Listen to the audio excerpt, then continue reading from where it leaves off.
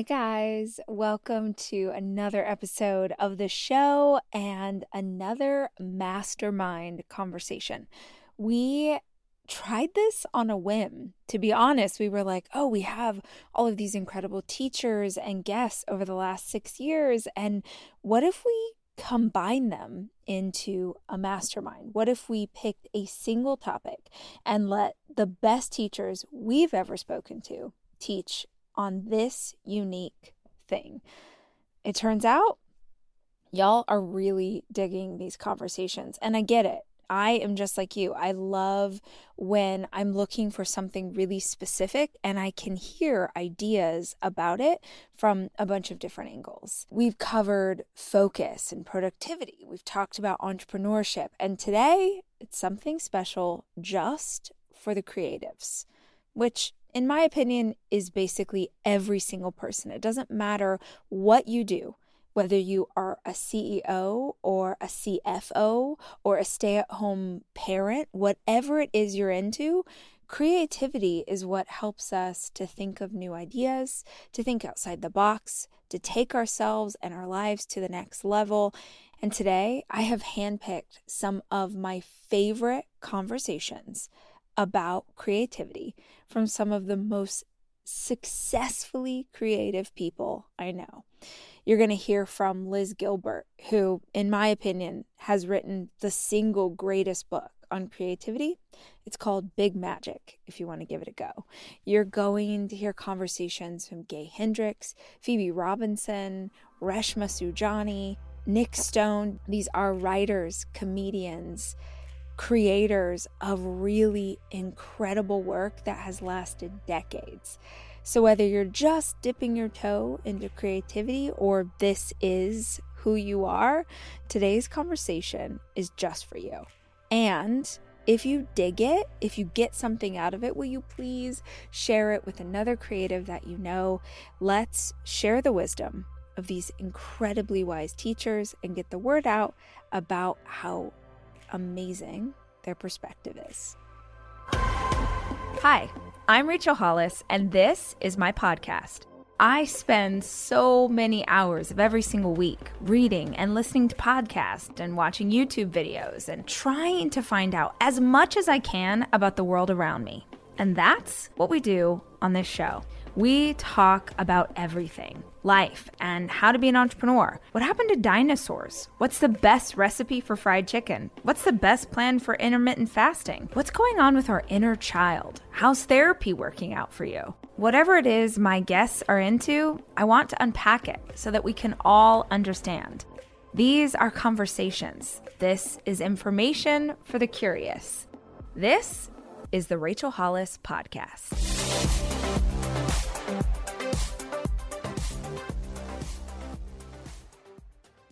One thing I can tell you for certain after years and years and years of creative work and also living a life where I've made a lot of scary choices, is that all of us who create anything in the world, whether it's on the huge scale or whether it's on the small, intimate scale, we always begin at the same exact point. So everybody begins at the moment of inspiration, and which is a sacred moment and a holy moment and an exciting moment. And it's a moment where you feel as though your imagination has been captivated by an idea. And then that, I like to think, and it's purely speculation because I don't know how the universe works any better than anyone else does, but just for the purposes of how I live, I like to think that ideas have consciousness and they have will, and they love to interact with humans because we have the antenna to hear them and feel them. And then we also have the labor and the creativity to bring them forth. So I think of creativity as a really mysterious union between a human being's labor and the mysteries of inspiration. And the mysteries of inspiration, we will never quite know what that is, but we all experience it the same way, right? The hairs go up on the back of your neck. You feel a little sick to your stomach, a little nauseous, a little thrilled. You can't sleep. You get jitter. You just get this. It's like falling in love. You get this excitement of the moment of inspiration, and that's I always think of as the moment of invitation when an idea comes to you and says, "Do you want to work with me? Do you want to work with me? And should we make something together?" Me, the mystery, and you, the human. And if you say no, that conversation ends very quickly. And the idea, and that's fine. Like I've said no lots of times to ideas because I was doing something else or it wasn't the right time. So it's saying no is completely legit, but it closes off that invite. And then the idea will go to find somebody else, and it'll keep going until it finds somebody who will manifest it, right? But if you say yes, the very, very next sensation that you will experience is terror. And that is going to be true whether it's the first time you've ever said yes to inspiration, or whether you're writing your 20th book or starting your 15th company or whatever, or embarking on a new relationship, whatever this thing is that you're saying yes to, the very next thing, you can set your clock to it. It is a law of nature. The next thing that you're going to feel is fear. And the reason for that is that our creativity lives in a very recent part of our evolutionary brain. And it's still something that we're learning how to use. It's only about 100,000 years old, maybe a little bit older than that. But your fear is like the deepest evolutionary cortex of your brain. And it has one job. And its one job is to keep you alive, and specifically to keep you alive by preventing you from doing new things. Because your fear, if it doesn't know what something is, then it has an immediate toggle switch that like sounds the klaxon horns like wah, wah, wah, wah, that says like shut it down. Because, and this is your fear talking, I don't know what that thing is, and I don't know what the outcome of that thing is going to be.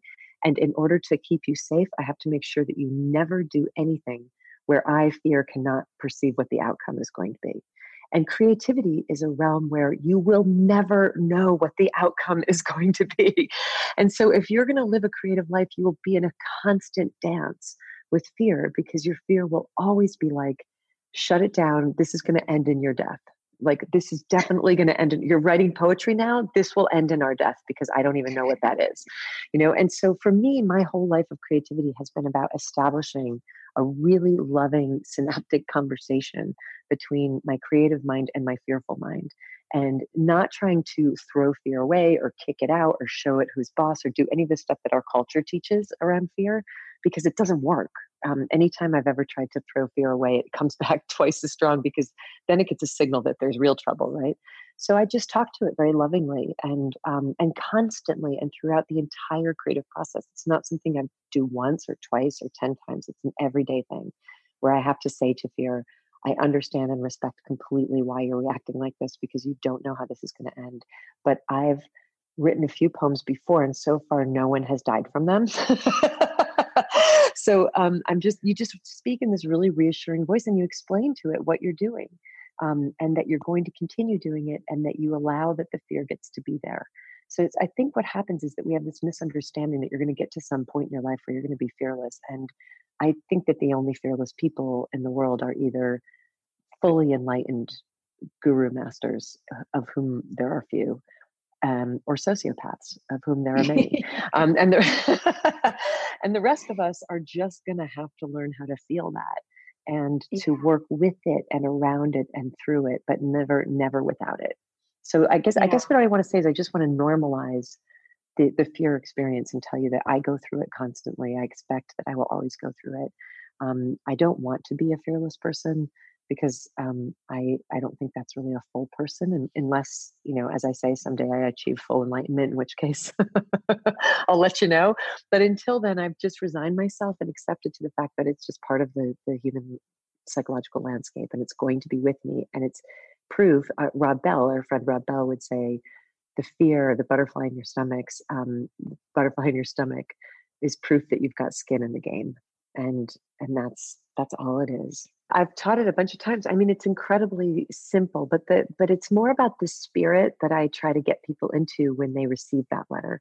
And that whole workshop that I did that day is essentially like a truth and reconciliation and peace accord hearing that you're going to have within your psyche between you and all these divergent voices within yourself, so that you can all be integrated and get along with each other rather than being at war with each other. So I always say to people, the first letter of the day has to be the letter from fear, because it's the first thing you're going to feel. Like, we have to deal with it. It's the first thing in the room. And it's quite simple. I mean, if it were you writing the letter, the prompt would be that I would give you the first two lines of the letter, and the first two lines would be, "Dear Rachel, I am your Mm-hmm. fear, and this is what I want to tell you." And then you just allow your fear to speak. And as far as I'm concerned, every single sentence can begin with the phrase, "I am afraid." I'm Yeah. afraid that, or I am afraid of, I'm afraid that, I'm afraid of. And you just list it. This is not fancy writing. This is just really visceral. And the way that I teach people to receive it is to imagine that, I always say, imagine if you can, that you come from a dysfunctional family. I know Crazy. I you're going to can't even have to imagine what reach. that would be like. Yeah, you've read about them in books, you've seen it in movies. Imagine that you come from a family who doesn't know how to communicate well around emotion. And imagine that you are the first member of the family to have ever gotten well and emotionally healthy. And imagine that you have now gone back to the family and you want to make peace with every member of the family. And you're having basically a truth and reconciliation hearing. And I say, like, it's a family of everyone's tired, everyone is shredded, but there's this one person who is kind, peaceful, and is able to listen. And all your job is to do when you write that letter from fear is to not interrupt it, to not try to correct it, to not try to override it, but to just allow it to speak and to respectfully, non-violently listen. And I give people 5 or 6 minutes and they write the letter, and then I tell them how to sign it. Sincerely, your fear. And that's it. And what I find remarkable about it is fear governs and guides and terrifies so much of our lives. But the reality is, very few people are able to fill the 5 minutes. Like, once you Yeah. actually sit back and say, "Okay, let's hear what you have to say, fear," and you don't interrupt, it doesn't usually have that much to say. And the things that it's afraid of are few, specific, and maybe reasonable. I'm afraid I'm going to run out of money. I'm afraid my family is going to die. I'm afraid this isn't going to be a success. And you just let it speak. And then that's it. Once it's been allowed to speak, you say, "Thank you so much for sharing." And then we can actually move on with heading toward creativity. Because I think more than anything, fear, like all of us, just wants to feel like it's being respectfully heard.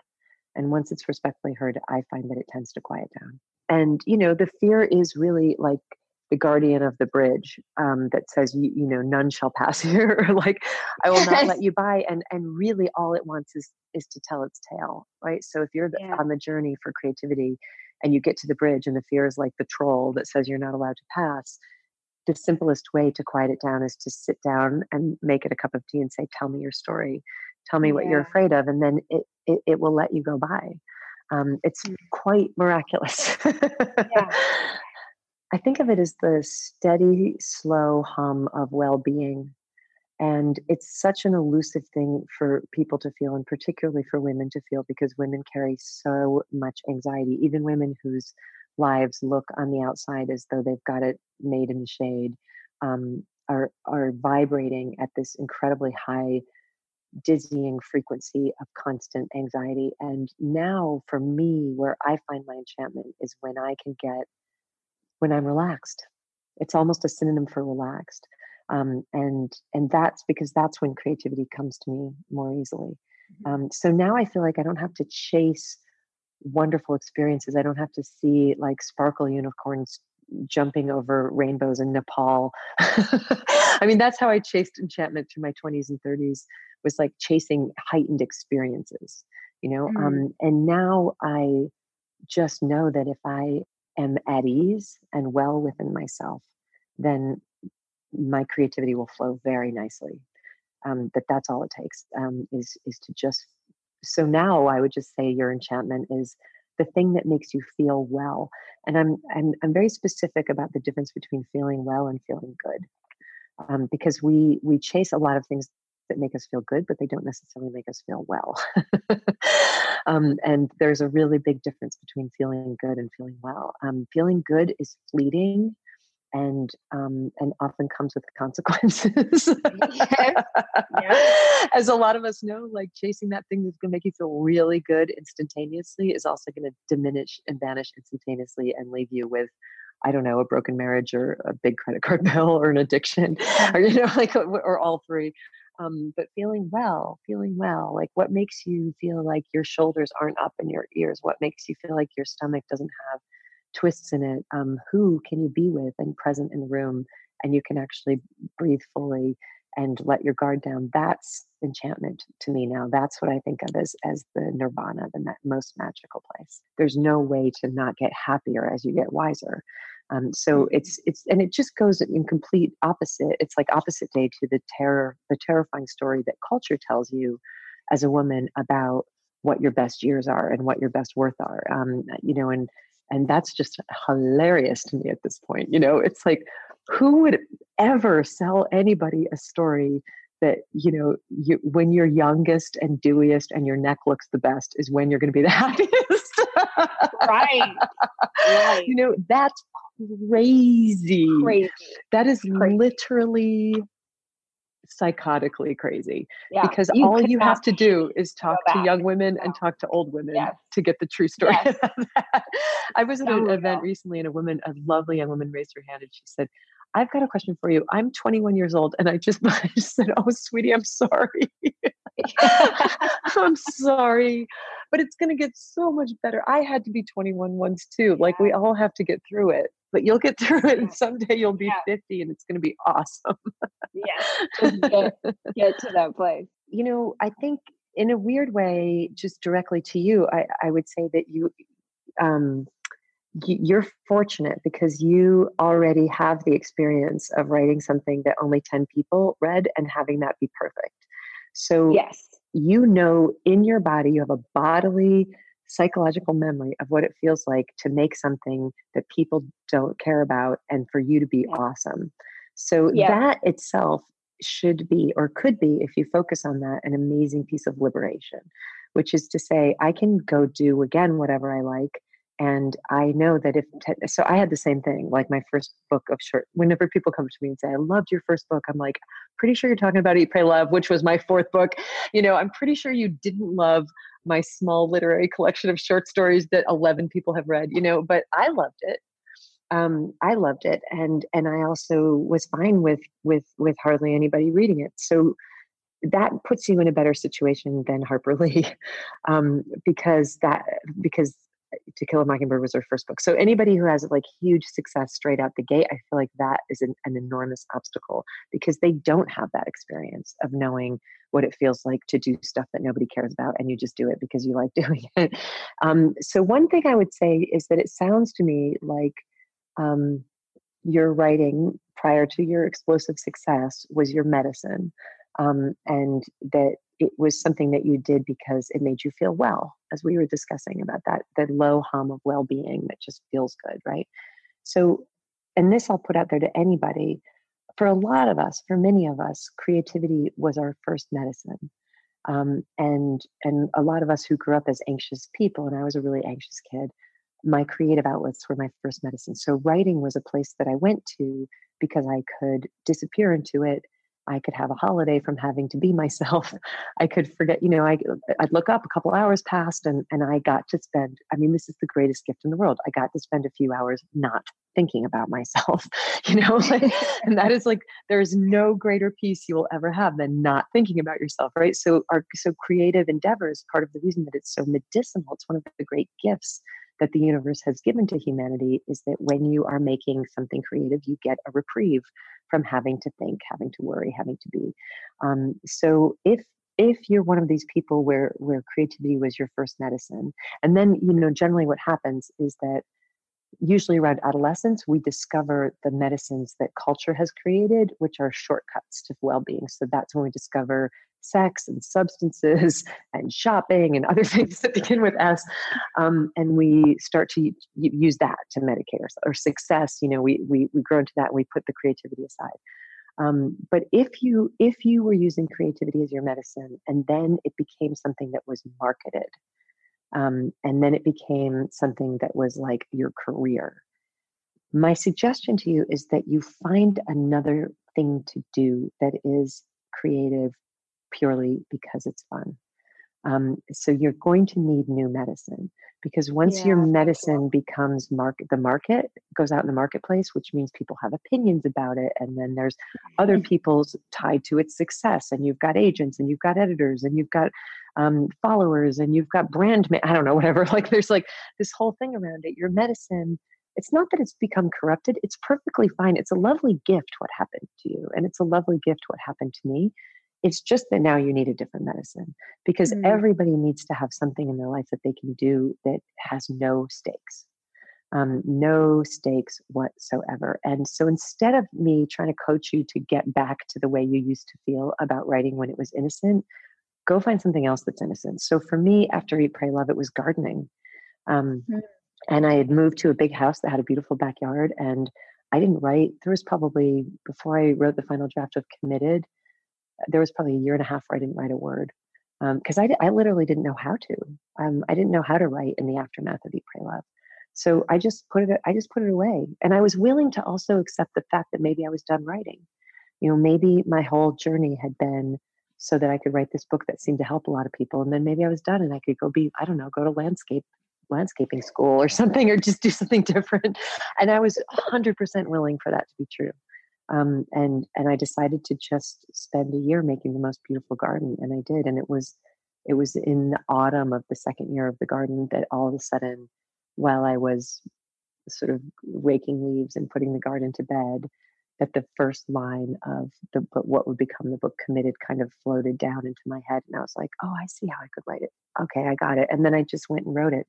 And by all calculus, the book that came after Eat, Pray, Love was not a success. I mean, it was, if I were a Fortune 500 company and you were gauging me on my profit margins and how well I did on my next product, which thankfully I'm not, something like 13 million people read Eat, Pray, Love. I think maybe we sold 500,000 copies of Committed. I don't know.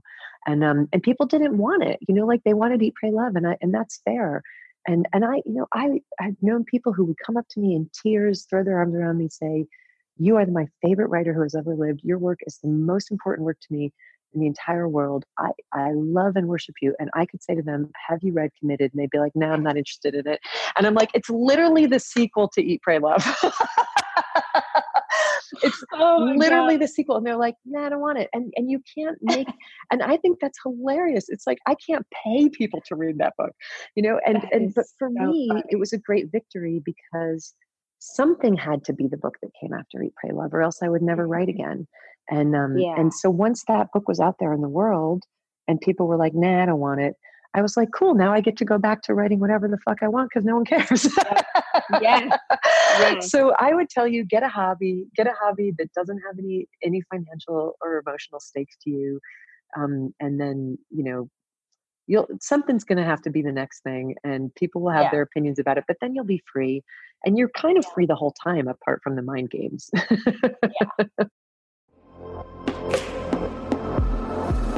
Luxury is meant to be livable. Discover the new leather collection at Ashley with premium quality leather sofas, recliners, and more, all built to last. No matter how many spills, scuffs, or pet-related mishaps come its way, the leather collection at Ashley is made with the durability you need for the whole family. Shop the new leather collection at Ashley and find chairs starting at $499.99 and sofas at $599.99. Ashley, for the love of home.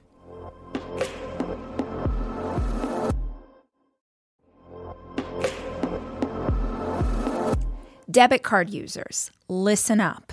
You've worked hard for your money. Now it's time to make it work even harder for you. With Discover Cashback Debit, everyone can get cash back on everyday debit card purchases. That's right. Earn on things like gas, groceries, and even that midday latte. And to top it off, there are no fees, period. Yep, that means you won't be charged fees on your checking account. Transaction eligibility and terms at discover.com/cashbackdebit. Discover Bank, member FDIC.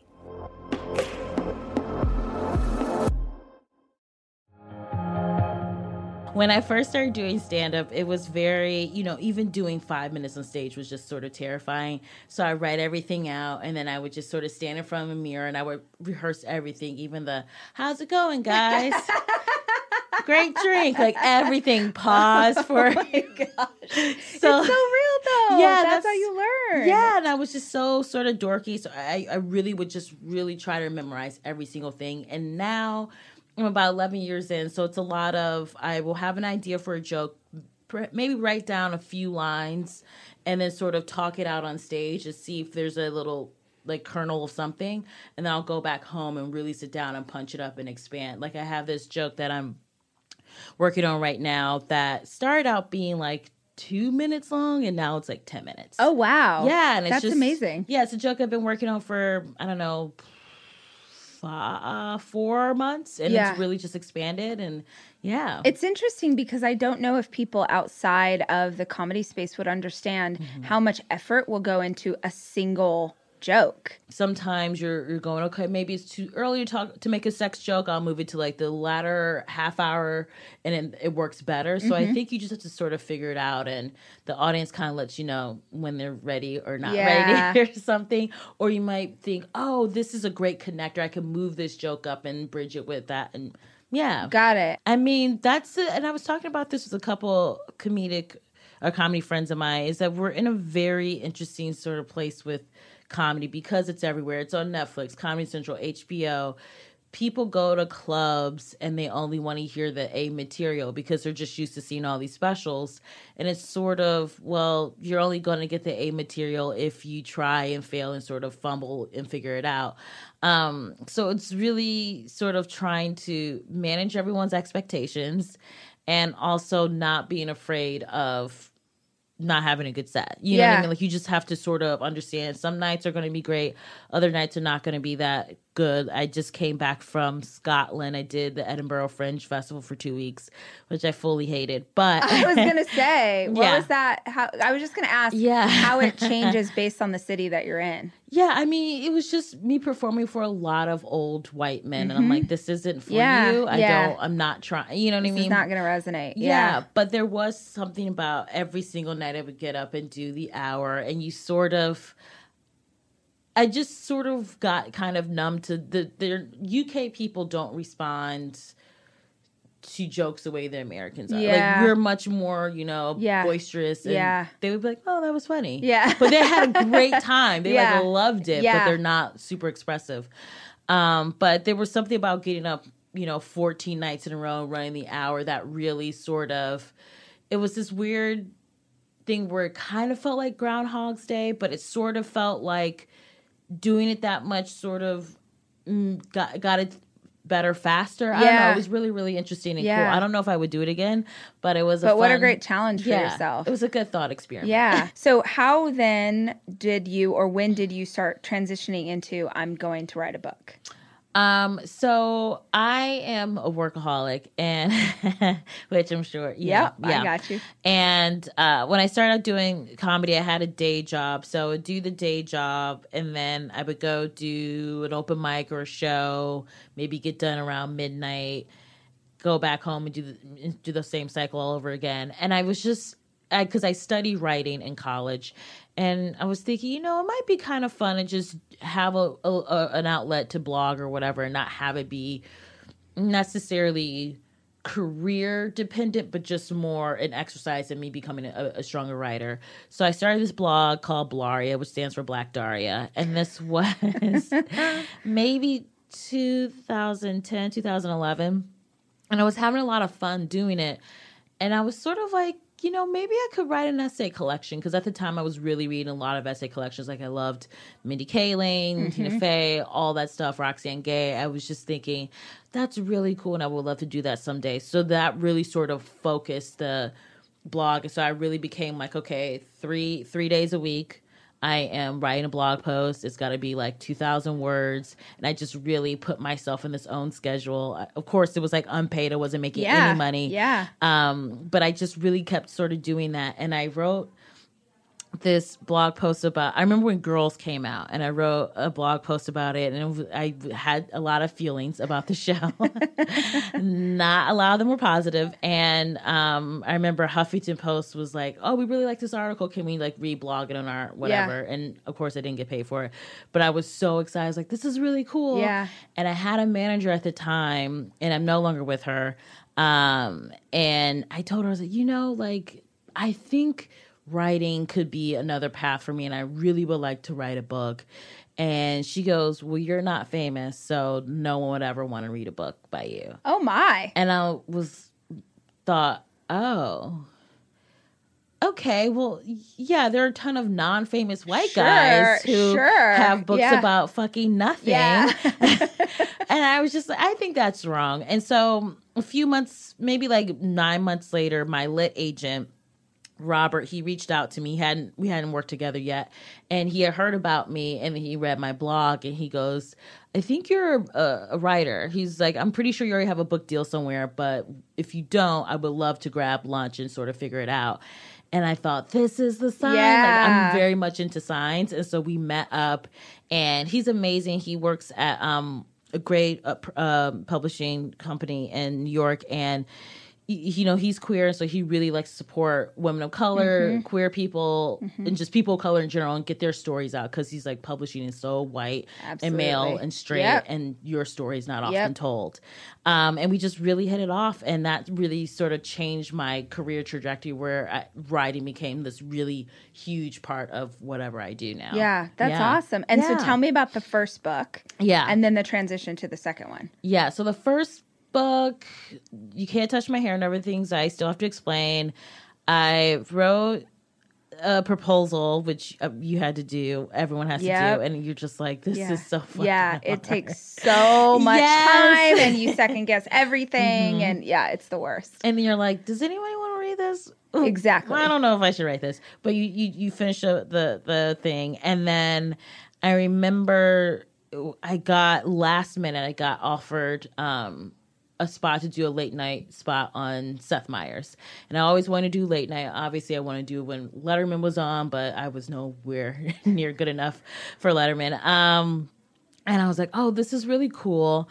And my lit agent was like, this is great. You can do this spot. And then the day after it airs, I'll just send out the proposal along with a link to your stand-up so people can see it. And I was like, this is great. Yeah. And I remember pretty much everyone except for one publisher was just passed on me. They were like, she's not famous. They're like, she's right about the Black experience. This isn't marketable. They're like, no one outside of America would ever read this book. It was just a lot of like, no, like her voice isn't interesting or whatever. And then, so I ended up going with Plume, which is a division of Penguin, and they just totally got it, and they were really supportive, and they said that they thought it was so funny, and that, I'm speaking about a lot of things that a lot of people experience. Yeah. And they were really great. But it was really interesting to be trying to shop your stuff around where everyone's being like, basically you being a Black woman isn't marketable. And you're like, what? Yeah. It's very bizarre. Yeah. Yeah. And so what year was this? When this was 20... I sold it in January 2015. Okay. Yeah. Okay. Yeah. And so then how was the response when the book came out? What did that feel like? Yeah. It comes out into the world, and then how are people receiving it? It was really, I think what was really cool, because it came out October 2016, and the Two Dope Queens podcast premiered April 2016. So it was really a lot of good momentum, and it ended up being on the bestsellers list for 2 weeks, which was really cool. And so unexpected. I really wanted to make the list, but then when I got it, I was so with your first book. That's amazing. That's wild. Seriously. Yeah. And it was really nice. There were a lot of people in the comedy community who were supportive, like Carrie Brownstein, and I did this Amazon show with Kevin Bacon, and he read it and posted about it. And it was just people you never think you would ever meet are now being so nice and warm and generous. And it was really cool. And I remember Robert, my lit agent, he called me, and one of the people that totally passed on me after the book came out, became a success, emailed Robert, how come you never sent this? Oh my gosh, I had the same thing happen. And the lit agent went and found the email where the person passed. Isn't that crazy? Yeah. Oh my, sorry, I jumped your story. But wait, say what you were saying. Yeah, how come you never sent this proposal to me? This was great. I would have loved to worked on it. He was like, I did, and you passed. Yes. Yeah. It's so validating when you're like, hi, we did. You said no. Oh, it's so validating. So that was really cool. And it was really, it was nice to see, because I think you don't really realize like how publishing isn't really reflective of a lot of people's voices until you like get in it and you go, oh, okay, like I wanted to make sure I had a Black woman be my publicist. And that was like really important to me because I wanted to make sure that like, you know, I'm writing about Black hair and all this other stuff that's really important to the Black community, that I wanted someone who really got it. But it was really, really cool. And I had a lot of fun. It was the hardest. The second book was easier to write. The first book was really hard. Like I was crying a lot. I was like, this sucks. Like I'm not good enough. Because you're working through stuff that you're writing about, or because the process sucks so It's just much? the process sucks. And it's just sort of, you know, how much what was my book deal? It was what, $25,000? And which is nothing. And so when I sold the book, and then when I started work on it and started getting paid for it, I broke up with my boyfriend and I had to move out, and I truly had no money because I was just freelancing and blogging. And so whatever little I got from my book advance was just so I could like move into an apartment and get furniture. And so it was really hard to sort of have to start over in a way where, I thought this was going to be the person I was going to marry. It was going to be fine. And so that felt really hard because I was 28? No, 30. I was 30. LOL, wish it was 28. But I was 30 and I felt like I was going backwards again. And I was like, I'm still in massive amounts of debt. And I'm writing this book that, my take home for 25 grand is what? Yeah. 15? 15, yeah. If you're lucky. If you're lucky. So I'm like, okay, I'm not making any money doing this. I'm freelance blogging. I'm doing stand-up and no one cares. I'm 30. I should be a little bit more ahead of the curve. And so it really felt, I don't know, I just felt like, what am I doing? And so when the book was a success, that really felt good. And it felt like, okay, it was great to sort of follow through on my instinct. But it was just really hard to sort of be in a place where you can't really support yourself. And you're like, well, I'm writing a book. Because that sounds sexy dumb. And like, oh, must be raking in the millions. And you're like, no, I'm starving and eating top ramen. Yeah. It was really hard, but it was worth it for sure. Because I have employees now. I have 3 employees, which, and last year I went from no employees to 3. And I think the biggest thing is I've learned how to be a boss. And I think a lot of times people think when I'm in charge, it's going to be like, I'm just going to be making money and taking it. So and I wasn't easy, like that, but it was definitely, I sit down with my business managers and go over insurance packages and talk about medical leave and make sure NDAs are signed. Yep. And the other thing is sort of managing all your employees' expectations and making sure you have that one-on-one time to make sure they feel valued and they feel nurtured. And so it's a lot of, it feels like even though they work for you, you kind of also work for them. 100%. And that's, I think, the thing that I didn't really realize. And then I was like, oh, okay. So I make sure to do the check-ins and make sure to encourage people's contributions and all those things where it is so much more collaborative. I do think I feel the most pressure because it's my face and my name. Absolutely. And no one's going to care about it as much as I do. Absolutely. But it's, it's delegating and letting other people into the fold and that sort of thing, I think has been the biggest lesson. And I think it's allowed me to sort of level up and be able to take on these new sorts of responsibilities, even if I don't have a lot of experience doing it prior to that. I feel like I've become a good or a quick learner because I can sort of just be in the moment and be like, okay, this is going to be a place where I have to learn. Sometimes whether it's my assistant Amanda or my office coordinator, they will have a good idea. And I would make sure in an email to be like, oh, Amanda's brought this idea. I think that's really great. And I think it's important to give that credit. Acknowledge. It's of course like it doesn't really matter because we're all working together. But those moments allow the person to be like, oh, I'm being seen. Yeah, absolutely. Yeah. So what's interesting about my journey to becoming an author is I did want to be a writer, but as a Black woman, not seeing writers who looked like me hindered me in a lot of ways. Yeah. Which is why I write the stuff that I do. Not only because it's like I guess it hit me when I hit my late 20s that, like, if I wasn't seeing myself in books, other people weren't getting an opportunity to see me either. Absolutely. And realizing how important that was is kind of what made me decide to go ahead and take the plunge. Yeah. It's wild, right? Like, not when you don't see yourself in, you know, books are something that we are forced to look at from the time we enter schooling, right? So, like, pre-K on, I remember The Very Hungry Caterpillar from, like, pre-K, right? And, you know, it's a book about a caterpillar. But, like, as you get older and you're forced to read books about actual human beings, when you don't see human beings in those books that look like you start to wonder if you actually exist. Like, books have such a way of shaping our notions of reality. Books and media, books, films, TV, etc. But because books are tied to literacy and literacy is tied to, like, success, you know, I realized that, like, I had to do something because it's not fun. Growing up, I think I saw like 3 Black people in the books I had to read between 8th and 12th grade. And I was like the only Black kid in the class. So we're reading Huck Finn, and we got Jim, who I couldn't even understand half the time because of the way he's written. Yeah. And then there's Tom Robinson from To Kill a Mockingbird, who did nothing wrong, but winds up having to face the consequences of this thing that he didn't even do. And then there's Crooks from Of Mice and Men, who he couldn't really get anything done despite being this really sweet character.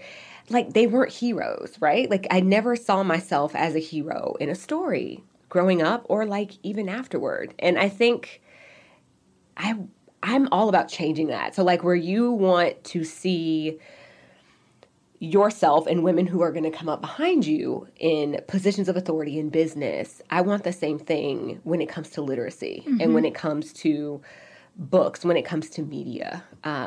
Because I think, honestly, that's where empowerment comes from, seeing people who look like you doing this very powerful thing. Yeah. So interestingly enough, I didn't think I could write fiction. And I remember being like 22, 23, 24 even, and I'm 34 now.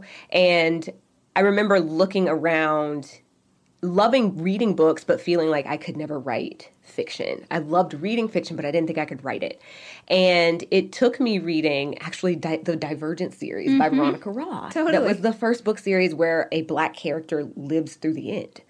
And it, like, awakened something within me because this girl in this book, Christina is the character's name. She was the first time, I was like 27 or 28 when I read this book.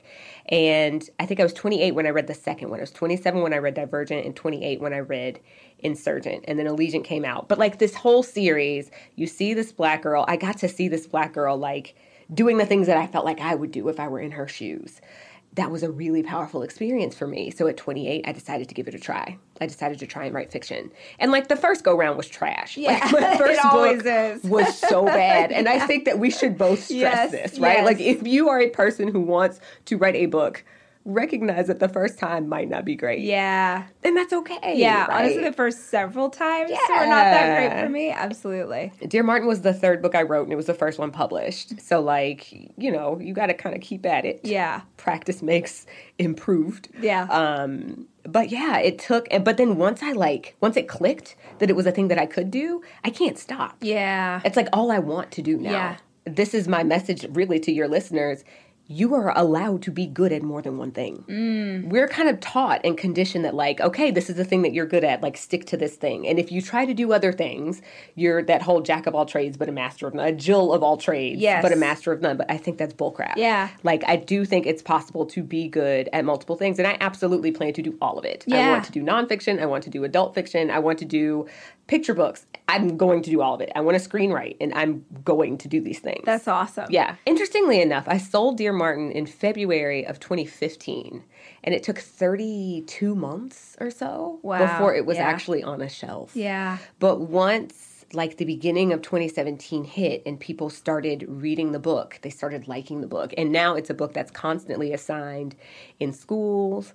I have the utter privilege of getting to, like, travel around the country talking about racism, you know, to kids as young as 12. Like, I've been in middle schools, I've been in high schools. A couple weeks ago, I was, like, in this very small technical school in the Upper Peninsula of Michigan. Oh my gosh. So it was like me and like 2 sets of 800 students, first-year students, like 80% of whom were like straight white dudes. Yeah. From conservative areas. So it's afforded me the opportunity to talk to so many different types of people. And it's wild.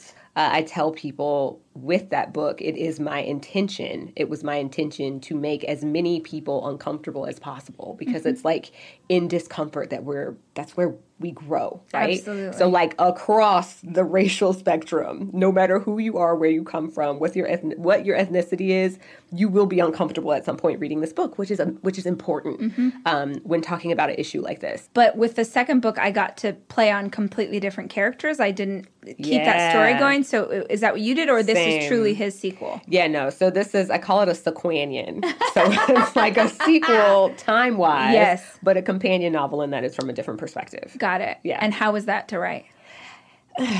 They were both really awful to write. Yeah, I understand that. The research was excruciating. There's a lot that I just don't want to think about, but I had to for both of these books. The sequel really, the sequanian, it really deals with the juvenile justice system and inequities, racial inequities in the juvenile justice system, and how a lot of these African-American boys wind up kind of criminalized before they even get an opportunity to be like 13, you make one mistake and suddenly you have this record, and because of this record, you're kind of sent on a very specific trajectory, and it's something that really bothers me. So where in the first book I'm dealing with just kind of systemic racism and microaggressions and all the ways that, from the foundations of this country, things have been set up for certain people to be able to succeed and other people to struggle with that. This book is more about circumstances and how a lot of the time, we don't think, when it comes to Black boys specifically, we don't think about the circumstances of their lives that have led them to where they are. Interestingly enough, we tried to sell a different book before Dear Martin, and the editor, who is just a dream to work with, while she liked my writing, she wasn't sold on that other story. So I sold Dear Martin on proposal. 13 pages that I just spit out. They gave me 12 hours to spit out an idea. And in writing it, I had a deadline from jump. Yeah. And so I had to kind of research and write simultaneously, which was terrible. Yeah. But now that's the way that I do things, because I got so used to doing it that way, that now that just makes more sense to me, I guess. Absolutely. Like I said before, I think it's totally fine to be good at more than one thing. Yeah. And to be in pursuit of more than one thing. Even within the publishing industry, you don't have to stay in one age range. You don't have to stay in one genre. I've built a YA audience. Now I'm going to work on building a middle grade audience, and then I will work on building an adult audience. Yeah. And I think that it's fine that not everybody reads everything that I do. Absolutely. I can do this for you, and I'll do this over here for you, and this over here is for you. Yeah. And we'll just go from there, because why not? Almost every morning of my life, I have oatmeal. Seriously, during the winter, having something hot in the morning really makes a big difference in my day. Quaker has been a trusted name in oatmeal for over 145 years, which means they've been milling oats since before the invention of the zipper, the stop sign, or ballpoint pens. Quaker has something for everyone, whether it's old-fashioned or quick oats that are good for cooking or baking. And while a ton of things have changed, the good stuff remains the same. Quaker, getting up to some good since 1877. Look for Quaker Oats at your local grocery store.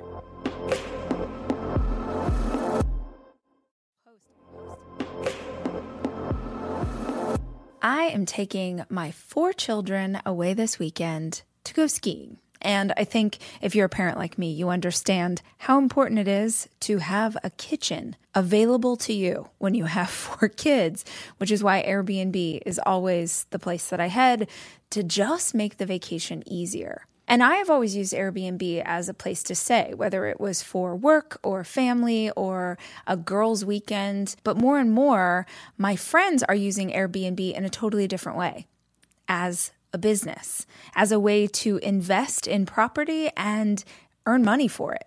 While you're away, your home could be an Airbnb. Hosting can easily fit into your lifestyle, and it's a great way to earn some extra money. Your home might be worth more than you think. Find out how much at airbnb.com/host.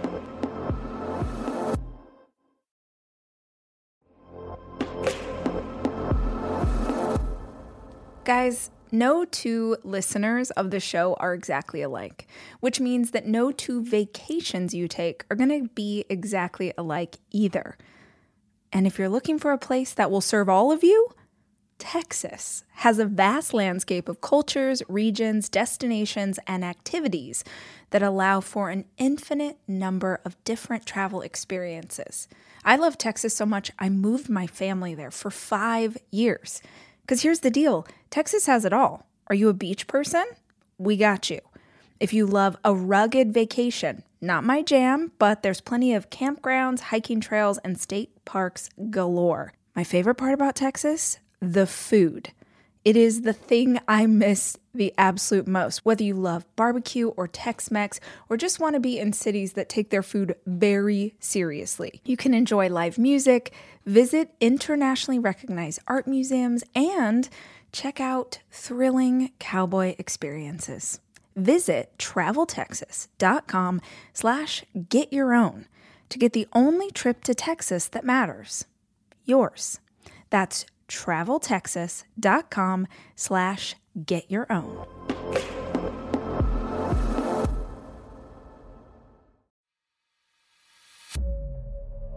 I say that people are really working overtime to find out how to express their genius.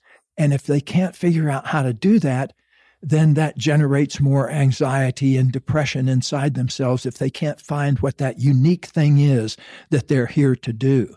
That's what I hope that people will have out of this conversation too, is that people will go looking for what that genius is, what that unique ability, that it's at the sweet spot about what you most love to do and what makes the biggest contributions to people's lives around you. To me, that's genius. When I can do something like write a book or whatever it is that can help people resolve their own problems without having to talk to me, that to me is fantastic. That's a good use of genius. Or when a chef can make a fantastic recipe and then put it out in a magazine so everybody can do it. And that to me is the exquisite use of genius, is when you combine those two factors, what you're uniquely suited to do, what your genius, what your most loved thing is to do, and what makes that big contribution to other people. One of my mentors, Abraham Maslow, used to say, it doesn't matter whether it's a genius soup or a genius symphony. It's exactly the same. Maybe it's only going to be enjoyed by 4 people over the dinner party, but it's got that person's heart and soul in it. It's got their creativity in it. Here we say that creativity is whatever has the capacity to surprise you. And it's got to have that edge of aha to it. And if you can combine that with something that makes a contribution to other people, you're living an exquisite human existence, in my opinion. Well, think of 4 boxes. One box is your zone of incompetence. And in that box are all the things you do that you're not any good at and you don't like to do, but you go ahead and do them anyway. Right. And everybody's got a stack of those somewhere. So the brutal advice there, full frontal advice, is quit doing those things as quickly as possible. Don't do stuff you're not any good at. Get somebody else to do it. Like, I don't like organization of my office. I leave stuff around, one of my fatal flaws as a human being. But I have a genius organizer who for $50 an hour will come over and do something that I absolutely hate doing. Yep. So she can spend 2 hours in my office and it looks like a whole new place, for $100. And so maybe you can't afford the $100. You can find somebody to do that, but get out of your zone of incompetence. The second box that people get stuck in is their zone of competence, where they're doing something they're good at, but somebody else could do it just as well. So you don't want to get stuck in that box either, because you can be easily replaced if you're in a business and you're doing that. The third zone has its good aspects, and also it has a real trap built into it. The zone of excellence is when you're doing stuff that you're really good at, and other people acknowledge you for it, and you feel good about your ability to do it, but it doesn't tap your full capabilities. It doesn't tickle that place in us that's not tickled until we really release our full potential and get busy finding out, what is my full potential? What is it that I most love to do? And once we start asking questions like that, life takes on a vibrancy. I started back in the 80s. I'll tell you about the fourth zone in a minute, but I started back in the 80s. I realized I was only spending 10% of my time in this fourth zone I call the zone of genius. I realized that there were some people like Michael Dell that was spending a huge amount of his time in his zone of genius. And I really admired that. And I wasn't spending as much time in mine. And so I started working on 20%, 30%. In other words, 3 hours a day devoted to stuff I love to do rather than out of the 9 hours a day. By the end of the century, by 1999, I was basically spending all my time in my genius zone, or getting around from place to place and eating and sleeping and all the stuff I needed to do. But I eliminated everything else. And so for the past 25 years, I've been basically only doing things I love to do and make the biggest contribution to people. And it makes for a wonderful life. I don't ever feel like I waste any time. Yeah. How much did your life begin to shift and change as you started to increase time in that zone? Oh, it changed basically overnight every time I made a quantum jump. And I found that every time, like when I got to 50%, that was a huge thing. And then when I got to 70%, that was also another huge thing when I realized, that I was spending 7 out of the 9 hours of my day doing things that I absolutely love to do. But there were still these other areas that I thought I had to do. In the genius zone, in the fourth zone, it's characterized by, number one, you're doing stuff you love to do. Number two, you're doing stuff that makes that big contribution. Number three, you're doing stuff that time is irrelevant for. In other words, it doesn't necessarily take a lot of time in your genius zone to think up amazingly creative ideas. I used to have a movie business called the Spiritual Cinema Circle that I invented in 10 seconds. It took me 10 seconds to come up with the idea. I had a good buddy that he'd flamed out in the movie business because he made a movie called What Dreams May Come that cost $80 million to make, but it only made $40 million. No. Nothing worse than walking into a restaurant in Hollywood having lost $40 million of some rich guy's money, So he became kind of overnight. He didn't want to hang around Hollywood. Stephen Simon, he's a great guy. And he's done other movies like Bill and Ted's Excellent Adventure and things like that. But his sweet spot was spiritual movies like Somewhere in Time and What Dreams May Come. But anyway, those didn't make any money. And he got on the bad side of Hollywood. So he came to me and I helped bail him out financially and ended up owning part of his company. And so what can I do with the movie business? I don't know anything about the movie business. I even don't like to drive down to LA all that much, So fortunately, we would go down to LA and we'd pitch inspirational movies to studios and we'd get thrown out. People don't want to watch a movie about conversations with God, guys. Get out of here. People don't want to watch a movie about illusions. Yeah. And people don't want to see movies. And so we got thrown out of all these cigar smoking offices down there. So one morning after meditation, I've been a long time meditator since 1972. I meditate every day. And after meditation, about 5 a.m., I got this idea, 10-second idea. Oh, instead of trying to get Hollywood to make them, let's go to film festivals and find them all the movies that Hollywood won't touch, and we'll send them out on DVDs to people who want to see them. Well, pretty soon we launched a business, and we had 25,000 subscribers in 70 or 80 countries. Cool. And I ended up selling the business for more than $10 million 3 years later to a big company that knows how to run big businesses, because I'm hopeless at administration and things like that. So I created this gigantic monster. Fortunately, we were able to sell it to a company that, ran it for the next 10 or 15 years without us having to be involved with the administration of it. But what I want to make is a 10-second idea turned into a $10 million product. It doesn't have to take long to think up genius ideas. And so that's one of the things, in fact, we say is that genius is partly doing things that you love to do and also doing things that don't take up a lot of time in order for you to think up creative ideas. And so your creativity ups, and the speed at which your creativity comes up to the extent that you have gone down inside and made friends with all those emotional barriers in ourselves and really owned that you belong here in this universe. You deserve to be here. You're the same as everything else. We're all made of the exact same components. And so there's complete equality here in the actual real world.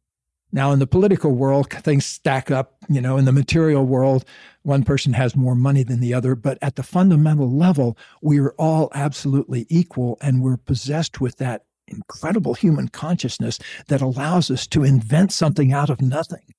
We don't have to keep going through the same motions. I once was in a aquarium in New Zealand where I saw this creature called the slime eel, also known as a hagfish. And it was in a tank, and it was swimming in a figure 8. And the entire time I watched it, it was swimming in a figure 8. That's what it does. That's the hagfish lifestyle, but I was amazed by it. It had on the little tag that it hadn't changed in 350 million years. It had making that same movement. It sits in the ocean and goes around and the reason is if you try to grab it, it exudes slime, up to a quart of slime. And so that's its way of defending itself from having to change its patterns. Wow. Have you ever known any human beings that slimed you when you tried to change their pattern? Yeah. Well, just know they're depicted in an aquarium in New Zealand down there called the slime eel. But what it is, it's a metaphor, I think, for we need to be open to feedback. 30 times women tried to tell me I needed to be more in touch with my feelings. And then one day, finally, I got it, And, but along the way, if I hadn't been so oblivious, I could have learned something in 10 seconds that would have changed my life. The easy way is in your body. And in your body, you can tell whether the thing you're doing is something you love to do. And here's the thing, Rachel, a lot of times to find your genius now, whether you're 40 or 50 or 35 or 55 or 65, it's important to go back to childhood and ask yourself, what did I most love to play with? What was the game or the thing I made up? Because that will oftentimes give you a cue to what your real genius is. The story, I forget if I told it in The Big Leap. Did I tell the story about the tricycle and my 5th birthday and everything? I don't know. I don't remember that. Well, I grew up in a little town in Florida, in the central Florida, called Leesburg. It's about 40 miles from Orlando. It's a town of 10,000. I was born in 1945. There was no psychiatrist, psychologist, social worker, school counselor, anything like that in Leesburg, Florida. There was a bunch of churches, but that was about it. For some reason, though, my 5th birthday, I got a tricycle and it was raining outside. And so my grandmother allowed me to ride it around her big living room.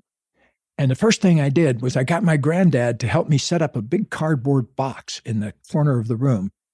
And I would ride my tricycle over to the corner and get into my box. And that became my office. Yes. And there people could come and tell me their problems. Yeah. Now, of all the things I could have come up, how in the world did I come up with that? So I think somehow maybe all of us, but some of us come wired in almost with something we feel compelled to do. And if you tune into that, who was it was telling me that grew up near in the same family as a famous designer? I forget who it was, but from the time he was 3 or 4 years old, he was always cutting out cloth and rearranging cloth on the floor and that kind of thing. And later on, 20 years later, becomes a famous designer. So something in us, I think. And in one of my favorite quotes from the Gospel of Thomas, which was one of the apocryphal Gospels that didn't make it into the official Bible, probably because it had quotes like this. It said, if you bring forth what is within you will save you. And if you don't bring forth what is within you will destroy you. Ooh. Ooh, yeah. But it's the truth, I remember a person who came to me once who'd been in a convent for many years, and she had cancer, and she had figured out that she was getting less and less interested in not expressing her sexuality. She was getting more interested in her sexuality the longer and she decided she wanted to go outside the monastery or the convent and have a relationship with one of the other women there. And they were kind of heading in that direction, but hadn't taken the big leap, so to speak. And so she got sick, though. And so can you see how that would work? Absolutely. This incredible sexual attraction. And if you're saying no to that, your whole body goes into a kind of a revolt against that. And, fortunately, she caught on in time. I encouraged her to go all the way with that, get that person, make a commitment, do something different from your life. And, the cancer went away, and both of them ended up thriving later on. As a matter of fact, they went into a most nun-like business. I forget what it was. It was not operating a weed store. It was operating a hot tub emporium or something like that, some different kind of thing That's than hilarious. you would expect. But last time I heard, they were going strong, 20 years later. Amazing. Yes, probably if you're going to start with one, The Big Leap, and also in relationship conscious loving that we'll be talking about, those are the two best ones to start with. And also, I want to salute your listeners. To me, one of the most important things that human beings can have is to be in touch with that questing spirit. And probably anybody that's listening to this has that. I was listening to this podcast on the rebel brain. It's one of the NPR brain, there's a series of brain things. It's one of the NPR podcasts. But they were talking about how important it is once you become an expert at something to go back to being an amateur at something else. Oh, that's good. To keep the elasticity. You want to keep learning. You should never stop learning, because the minute you become an expert and you stagnate, nobody's going to, okay, cool, you're an expert, and now what? Yeah. And also, it's just good for us as individuals to continuously be learning and continuously be stuffing ourselves with things that are new and shoving ourselves outside of our comfort zones. Yeah. And I think that that's just, I think that that's an important thing. Therapy has been wrecking my life lately. But some of the things that I am taking from it with regard to doing the uncomfortable and pursuing things you don't know you're good at yet. Yeah. Because I feel like a lot of us have all of this kind of untapped magic inside of us that we never unleash, we never find, because we're too busy focusing on how other people think of us. Mm-hmm. And the more time we spend trying to dig that stuff out, figuring out what makes us tick, what makes me tick? What are the things that bother me? What are the questions that I have about the world that I'm afraid to ask because I'm afraid of the answer? Digging into those things, I think is just so enriching. And there's so much that you can not only that you can discover, but that you can give to other people from all of this untapped stuff that we each have. Yeah. So please write that book that your lit agent said not to. Yes. So I don't, I definitely feel a responsibility, but I also see it as a part of being kind of this big sister creature, writing for these younger siblings that I'm constantly surrounded by. The one thing that I do feel incredibly responsible for is making sure the representation is good. making sure that the people who look like me, no matter what age they are seeing themselves represented in a way that makes them feel good, that makes them feel hopeful, that makes them feel uplifted. And I think that but also that validates their experiences, right? Because I think there are times we're often conditioned to believe that you can't have both. If things are terrible, then they're just terrible, right? But they can also be funny. You can laugh in the thick of, I can laugh at a funeral. That I've actually been at a funeral where the preacher cracked a joke and we all just busted out laughing. Yeah. And it was the best moment of the funeral, you know? There is light. Darkness cannot exist without light. There is levity in everything. So making sure that I am presenting these experiences as authentically as possible, but also with the caveat that it's going to be okay. And honestly, even if it isn't okay, it's still actually okay. Yeah.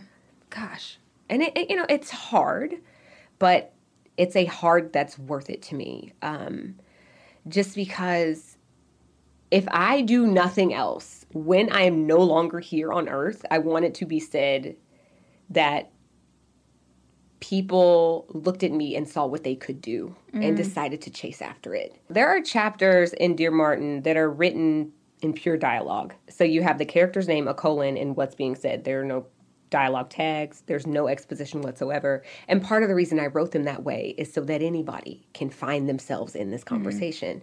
And I find that I often have people who will come to me. It's usually straight white boys, the real popular jockey ones who are at the peak of privilege, who basically if you ask for it, it will be given to you. Yeah. Those types. They will come to me and they will say, I was nervous about reading this book because I thought, you were going to be going on and on about racism, but I actually really appreciated getting to see this perspective that I understand. So there's not as much pushback as I expected. Good. Yeah, and that has been good. It makes me feel hopeful. Yeah. Knowing that there are people who are willing to step outside of their comfort zones into these shoes that don't belong to them. And while it's true that no one can ever really, truly live inside another person's skin and mind and know what they're going through, we can always connect on the point of emotion. So when you have this kid who is unjustly arrested, I go into these spaces and I say, have any of you ever been accused of a thing that you didn't do? Boom, the connection is made. Yeah. Have any of you ever been in a room where you felt out of place? Boom, connection made. So we can all identify with these emotions that this kid is feeling, which is where empathy comes from. So I think that when I'm answering these questions and going into these spaces and trying to get people to shake out of, well, this is divisive, I'm uncomfortable, I don't want to talk about it. The easiest way to do that is by asking them questions. And it's such there's so much light in the world, despite the amount of darkness that's here too. And I find that the more I focus on finding that light and finding the ways that we are able to connect with each other, the better things go. I had for so long in my life been giving up before I tried and be oh, I can't do that. I talked myself out of so many things.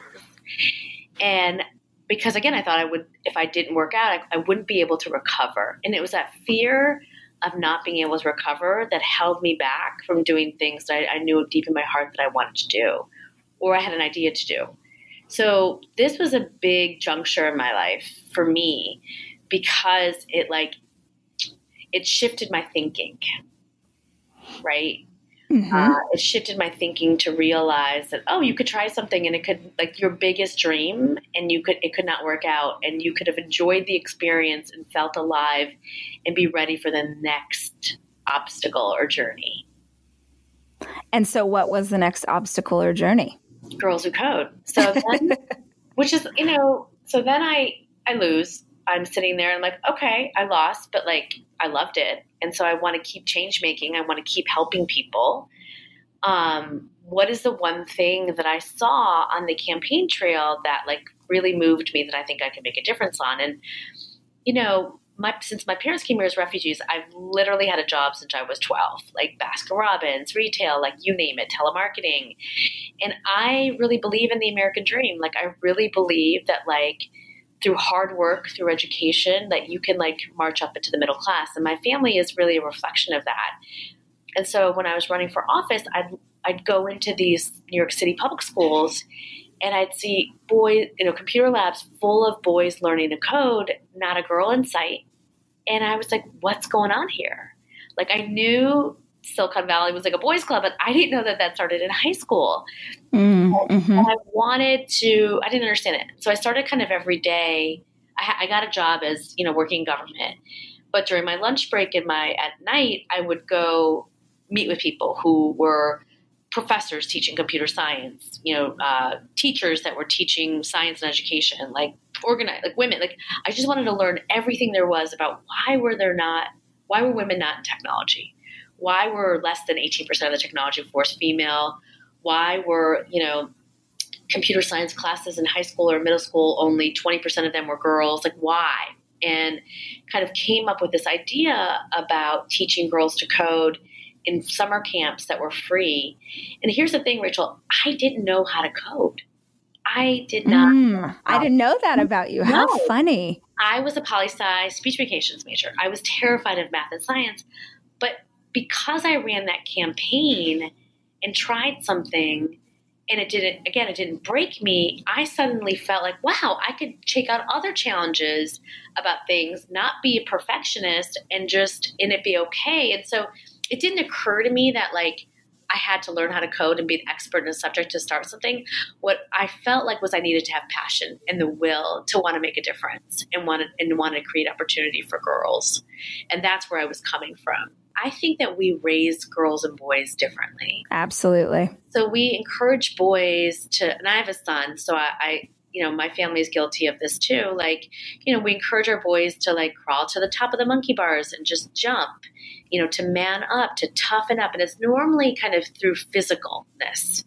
But with our girls, pretty much from 30 months, we are protecting them, one, in the name of again, physical danger. So we'll, like, be careful, honey, don't swing your swing too high. Like, is your dress dirty? Let me clean it up. Like, did you get that toy back from her? Like, say sorry. So we're insulating our girls from danger and failure, and we're doing the very opposite with our boys, right? You can't be brave if you're tired.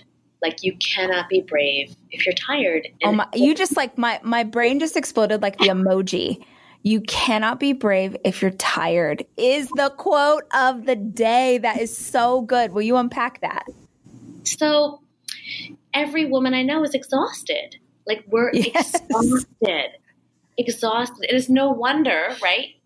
We're not as brave as we want to be. And we put off doctor's appointments because suddenly going to the doctor became selfish. We put other people's feelings before us. When we need to go for a walk, we're like, oh, I'll get to it later. We don't sleep enough. We don't eat right. And so all of that is making us so tired and exhausted. So it's hard to kind of lift yourself out. It's easier to kind of go with the flow, right? And do the thing that's going to make other people happy and not rock the boat and not change that job that you feel like about, or, like, get out of the relationship that you're no longer in love with that person. So it's easier to just do the thing that's easy, which often is not the brave thing. So the first thing I say to women is, like, get rested, get ready. Like, you can't be brave if you're tired.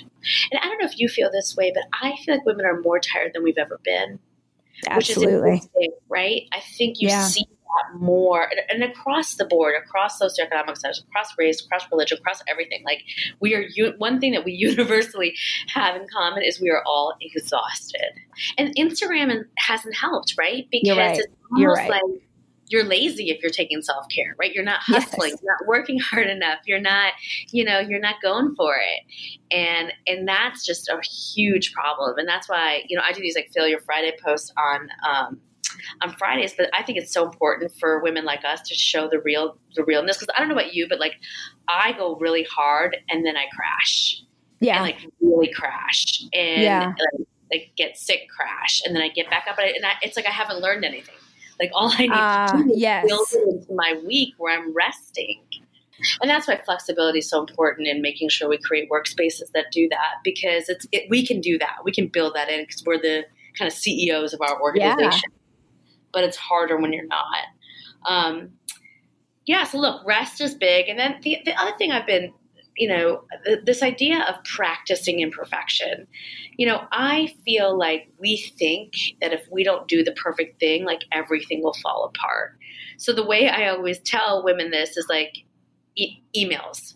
Like every woman I know is afraid to send an email with a typo in it. And she'll like reread and rewrite and reread and rewrite with like 100 emojis and explanation points because she doesn't offend anybody. And like by that time, it's like there's no time for anything else. And so what I say to women is like, send an email with a typo in it. And like, I promise you, like nothing will happen because we go quickly from I have a typo to I'm stupid to I'm an idiot to I'm going to get fired in like 10 seconds. Mm-hmm. And you realize that the worst possible thing that you think is going to happen probably isn't going to happen.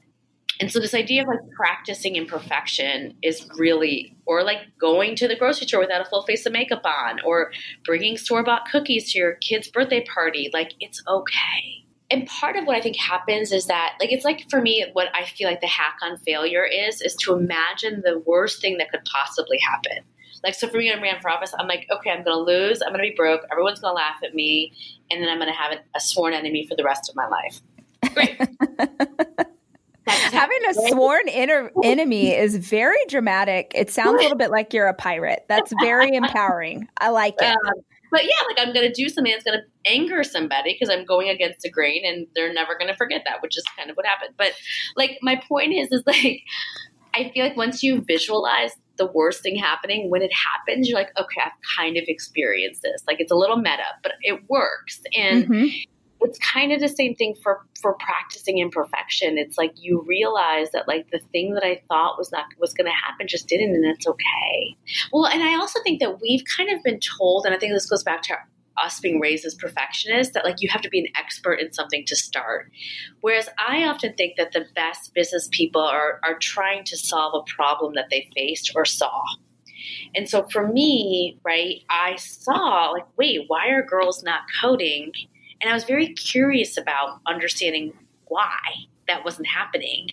And then started approaching it like in some ways like writing a book report. Like what are all the reasons why this isn't happening? And then had this idea. And I didn't let the fact that I wasn't an expert almost stop me. And in some ways, had I been a woman in technology and had gone through this, I probably would have had a lot more, it probably would have been harder for me to launch Girls Who Code because I would have been like, oh, no, that and that and that and that, you can't do this, right? Whereas my naivety is probably what allowed me to now build a movement that's reached millions of girls. And so in some ways, your passion and not your expertise is a benefit. And I think totally. We have to see it kind of that way. And men certainly do. Most men I know, I feel like are starting businesses about things that they actually don't know anything about, but just see an opportunity. You're so incredible because you built your empire and nobody gave that to you. And in fact, you probably had to fight for the recognition that people would have gotten if they had done 1/4 of what you'd already built. Yeah. Because you were not the traditional, right? Like, sure. Person. Well, definitely if they were, definitely if they were a guy, it's a whole different thing for sure. Different thing. And so that's the thing. I think for so long we think, well, I'm just going to work real hard and somebody will recognize me. And it's like, nope. Like you have to create your own destiny. You have to create your own success, your own power. And there's a lot of fun in that too. Like bravery is like a moonshot, right? Some things don't work out. Like I'm sure like people, and that's the other thing. I think people often look at our life and be like, oh my God, you're so lucky. And it's like, no, there are 10 things that happen on a day-to-day basis. Like, I had 5 miscarriages before I had my son. Like fertility for me has been that thing. But I have kind of like stood up to it and said, all right, I'm not, I'm going to be a mom. Right. And I'm going to keep going in and keep going in and keep going. I'm not going to give up. I'm not going to let this situation break me.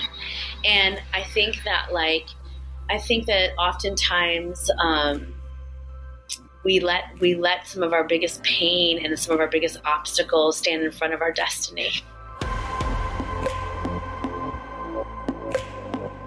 The Rachel Hollis podcast is produced by me, Rachel Hollis. It's edited by Andrew Weller and Jack Noble.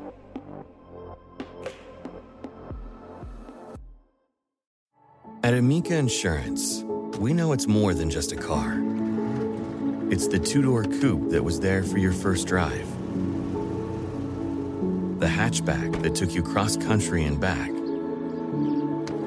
and the minivan that tackles the weekly carpool. For the cars you couldn't live without, trust Amica Auto Insurance. Amica, empathy is our best policy. At Capella University, you'll get support from people who care about your success. From before you enroll to after you graduate, pursue your goals knowing help is available when you need it. Imagine your future differently at capella.edu.